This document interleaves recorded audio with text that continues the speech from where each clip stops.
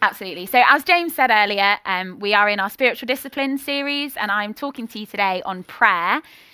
So the passage we're looking at is actually some of Jesus' teaching on prayer from his Sermon on the Mount. It's Matthew 6, verses 5 to 13. So if you've got your phones on you or your Bible, if you could turn to Matthew 6, 5 to 13, and I will read that to you now. So Jesus says, "And when you pray, do not be like the hypocrites, for they love to pray standing in the synagogues and on street corners to be seen by others.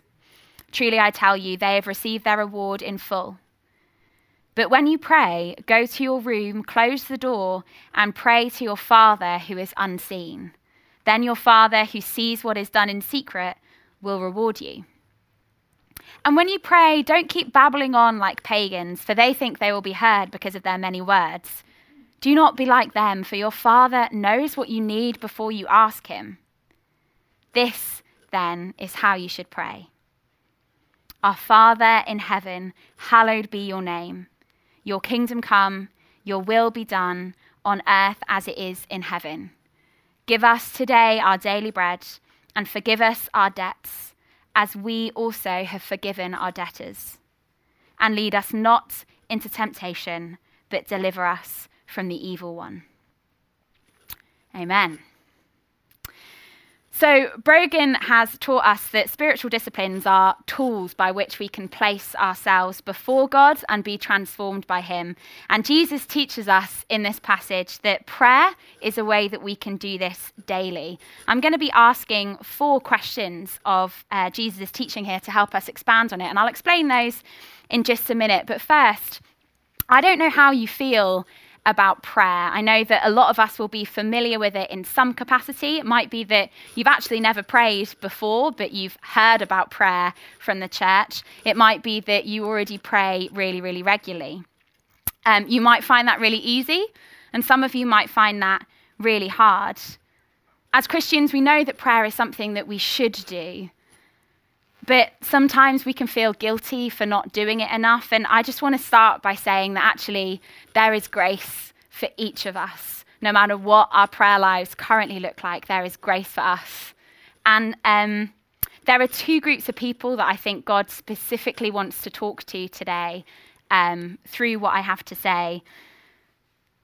Firstly, if you are regularly praying, but you feel like you've got to the stage where you're doing it out of a sense of duty, and actually your prayer life kind of feels tired and it feels a bit empty. I really believe that God wants to bring fresh revelation to you today, and he wants to bring a new passion into your prayer life. And also for those of us who actually feel so tired and so busy that we don't have time to pray, again, I really believe that God wants to speak to you today about prayer. I know that burnout culture is rampant in our society at the moment. Lots of us are carrying so much that prayer can drop lower and lower on our to-do list. Particularly in lockdown, the weight of what we're carrying is so burdensome and heavy that we can often feel like we're lacking the energy to actually pray. So I want you to just take a moment to check in with yourself. How are you feeling? And I don't just mean how you say you're feeling on the many Zoom calls, but really, how are you feeling? And I want you to know that Jesus meets you there in your joy and in your sorrow, in your hope and in your fear. All of those are really good starting points for prayer. And prayer is a place where God meets us and he gives us what we need. He already knows what you need from him today. So those 4 questions I'm going to be asking of the passage, we're kind of doing a back to basics on prayer today. So I'm going to be asking, what is prayer? Who do we pray to? Why should we pray? And how do we pray? And like I said, my hope is that for each of us, whether we've never tried praying before or whether we just need a new injection of passion into our prayer life, is that we come away today with a fresh revelation of the transformative power of prayer through your Holy Spirit, God. Amen. So what is prayer? Jesus' teaching on prayer here could be summarized quite simply as a conversation with God. That's how Matthew Porter defines it in his A to Z of prayer, which we'll be talking about later. So let's pull apart some of these verses. For context, in Matthew 6, Jesus is in the middle of his Sermon on the Mount, which is a kind of like a discipleship manual for the church. He talks through everything that we should and shouldn't do, from murder and adultery to giving and prayer. And actually, the Jewish people listening to Jesus would have absolutely expected some teaching on prayer. Prayer was a really integral part of what it meant to be a people of God, for what it meant to be set apart from other cultures. And prayer was actually a really public thing. We can see in the passage that Jesus says people pray out loud in the synagogues and on street corners. And Jesus brings some really radical teaching here, and I'll explain why it's radical in just a moment. He says that prayer is also personal. It's not just public, it's personal. In verse 6, he says, "When you pray, go into your room, close your door, and pray to your Father who is unseen. Then your Father who sees what is done in secret will reward you." And the picture that Jesus paints there of being in your room alone with your Father God is really intimate. It's spending time with God, your Father, someone who you have a relationship with. So actually, Jesus is saying that prayer is more than just a conversation. It's more than just telling God what you need. It is an encounter with God. And when you encounter God, you cannot help but be transformed and changed into his likeness. So if prayer is an encounter with God, who are we praying to? Obviously, we're praying to God, and it is fine to pray to all three persons of the Trinity, God the Father and Jesus and the Holy Spirit. But Jesus teaches us in verse 6 and 8 to pray to the Father. And actually, through Jesus' model, we primarily pray to our Father God. We see that in verse 9. He begins the Lord's Prayer with our Father in heaven. Lots of us are really familiar with the Lord's Prayer. I know I went to a Church of England primary school and had to pray it every day in assemblies. Lots of us will have had similar experiences. And it's quite easy to skip over that first line. It's like a quick, formal hello to God before we get down to the real business of asking God for what we need. But if we pause for a moment to think about it, actually, Jesus' disciples would have been really shocked to hear Jesus instructing them to start the prayer with "Our Father in heaven." The Old Testament scriptures occasionally compare their God Yahweh to a father figure, but the Jewish people would never have even dared to address God in such an intimate way. So Jesus is inviting his disciples, and he's inviting us, into a level of familiarity and intimacy with God that no one had ever before imagined was possible. Prayer is about family. And the reason that it didn't really seem possible to Jesus' disciples is because it wasn't possible. In the Old Testament, intimacy with God and being in the presence of God, like Moses and Abraham, was actually something that was reserved for the righteous. And Brogan spoke about this a couple of weeks ago when he kicked off our sermon series. He talked about a veil that is separating mankind from God. And the veil is made up of our mistakes and our brokenness and our sinful nature. But Jesus has bridged that gap. He's removed that veil. And actually now we can come to God through Jesus with unveiled faces, as we heard from Brogan. So Jesus invites us all to access God freely. But this invitation to pray to God freely as our Father came at a cost to Jesus. Tim Keller notes that the only time in the Gospels that Jesus prays without calling God his Father was when he prayed on the cross. He prays, my God, Eloi, Eloi, why have you forsaken me?" And in that moment on the cross, Jesus had taken on the sins of the world, that veil which prevented us from being able to access God. And by taking our veil and removing it, he lost his relationship with the Father in that moment. And he lost it so that we could have a relationship with God as our Father. Jesus was forgotten so that we could be remembered as children of God. And let me read you this quote from Pete Greig. He says, "The deeper we receive our identity as dearly loved children, the greater our desire to spend time with our Father in prayer. We will start to tell him everything and dare to ask him anything, because we know that, as Jesus puts it, and we heard this on the chat from Paul, your Father in heaven loves to give good gifts to those who need him. God wants to bless us. He wants to meet us where we're at, and he wants to give us what we need. So actually, when we pray, prayer is a statement of identity.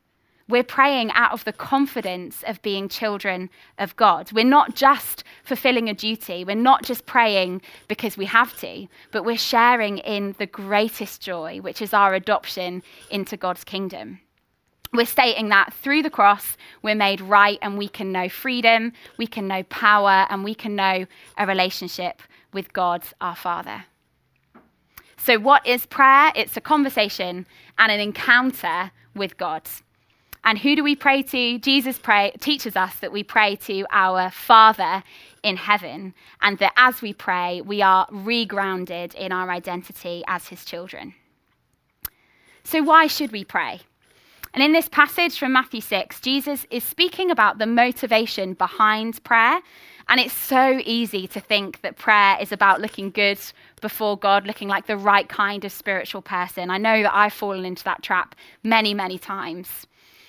And also, it's easy to think that prayer is about following the rules. And when we think that, we can feel really guilty that we're not praying enough.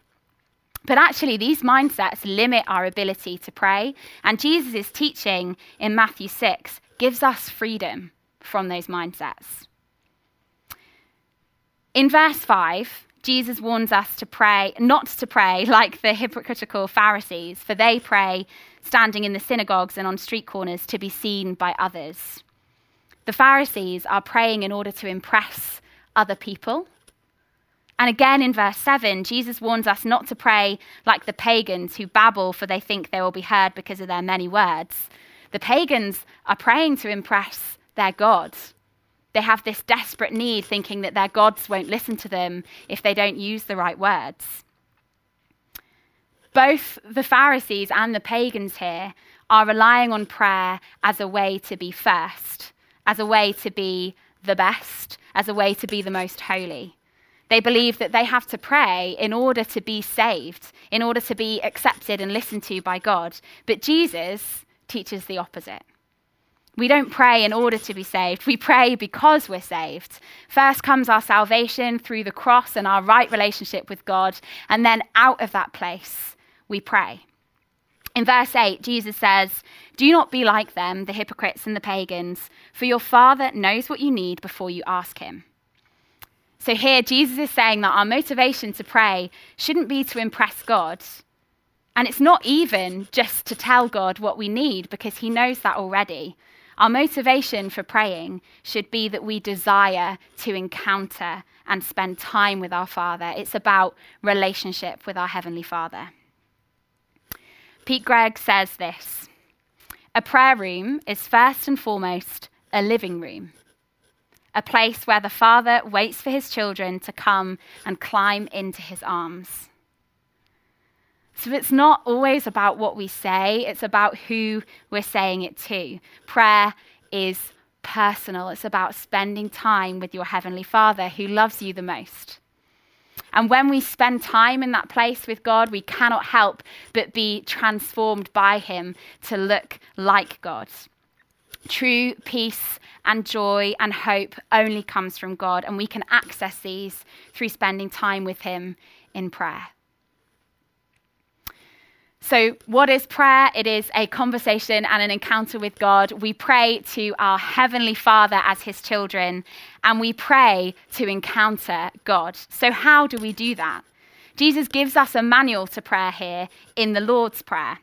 And it's actually a really useful guide to praying. If you've never prayed before, start here. And if you don't know the words to pray, again, start here with the Lord's Prayer. But we can actually use this prayer as an outline for our own prayers as well. So I'm going to use Pete Greig's acronym PRAY, P-R-A-Y, to help us break down the Lord's Prayer into its components. So it's pause, rejoice, ask, and yield. Yield means to surrender or say yes to God. So first, Jesus teaches us that we start with pausing from our day, taking time out specifically to devote to God. He says, go to your room and close the door. Second, we rejoice. Our Father in heaven, hallowed be your name.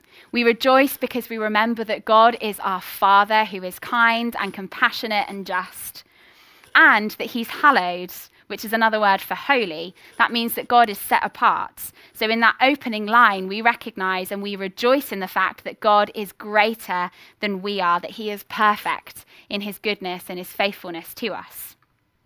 Then thirdly, we ask. And we can ask God for anything. It requires us to acknowledge our own helplessness. In the same way that God is hallowed and perfect and holy, we actually are broken and we're weak and we need God's help.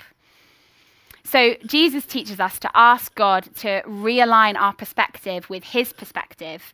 Your kingdom come, your will be done on earth as it is in heaven. Jesus also teaches us to ask God to provide for us down to our very basic needs. Give us today our daily bread. And this is a beautiful reminder for us that actually everything we have is God's and that he gives us everything that we could possibly need.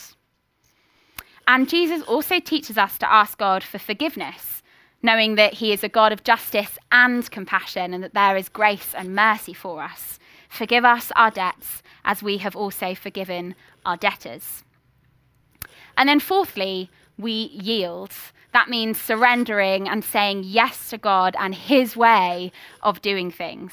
We are not the ones in control, but actually we pray, God, lead us and deliver us. We know that God ultimately is in control, and we remind ourselves that without him, we would be walking in darkness, but with him, we are walking in lights. So by giving our worries and our troubles and our hopes and our desires over to God and saying, God, lead us, we can find peace and joy. So, what is prayer? It's a conversation and an encounter with God. And we pray to our Heavenly Father as his children. And we pray not out of duty, but because we want a relationship with our Father, and we have a relationship with our Father. And the Lord's Prayer is a great example of how to pray.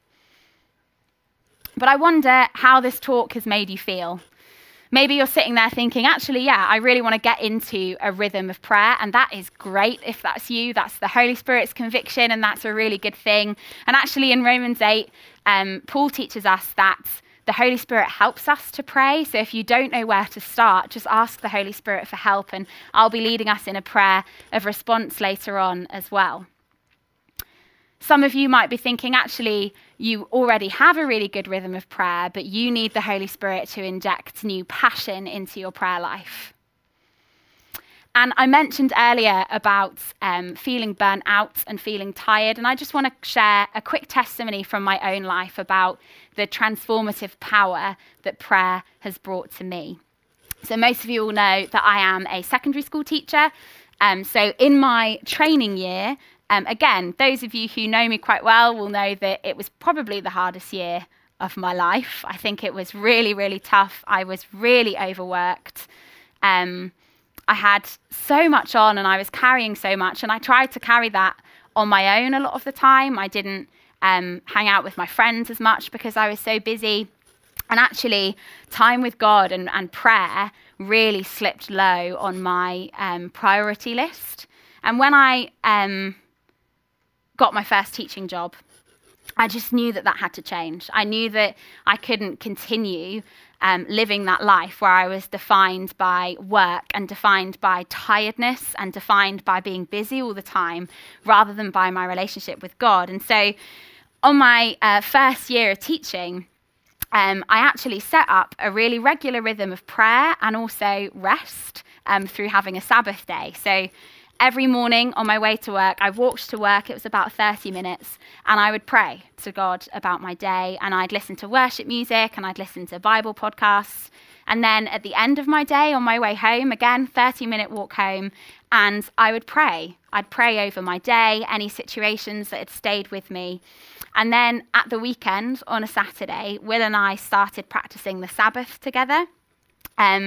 And it's actually really simple. We would just, on a Friday evening, we would start with prayer, and then we would try and rest in really sort of healthy ways. So we would see friends, and we would eat good food, and we'd read together, read our Bible together, play music together. And then at the end, on Saturday evening, again, we would pray. And it would be this kind of 24 hours covered in prayer. And I was doing that while working my first job. And actually, it was my mentor who noticed the difference in me. She's not a Christian, but she spoke to me actually out of concern because I was getting so much work done. She was worried that I just wasn't taking rests. And she wanted to check in to make sure that I wasn't just working all the way through the evenings and the weekends, because obviously I'd end up burning myself out.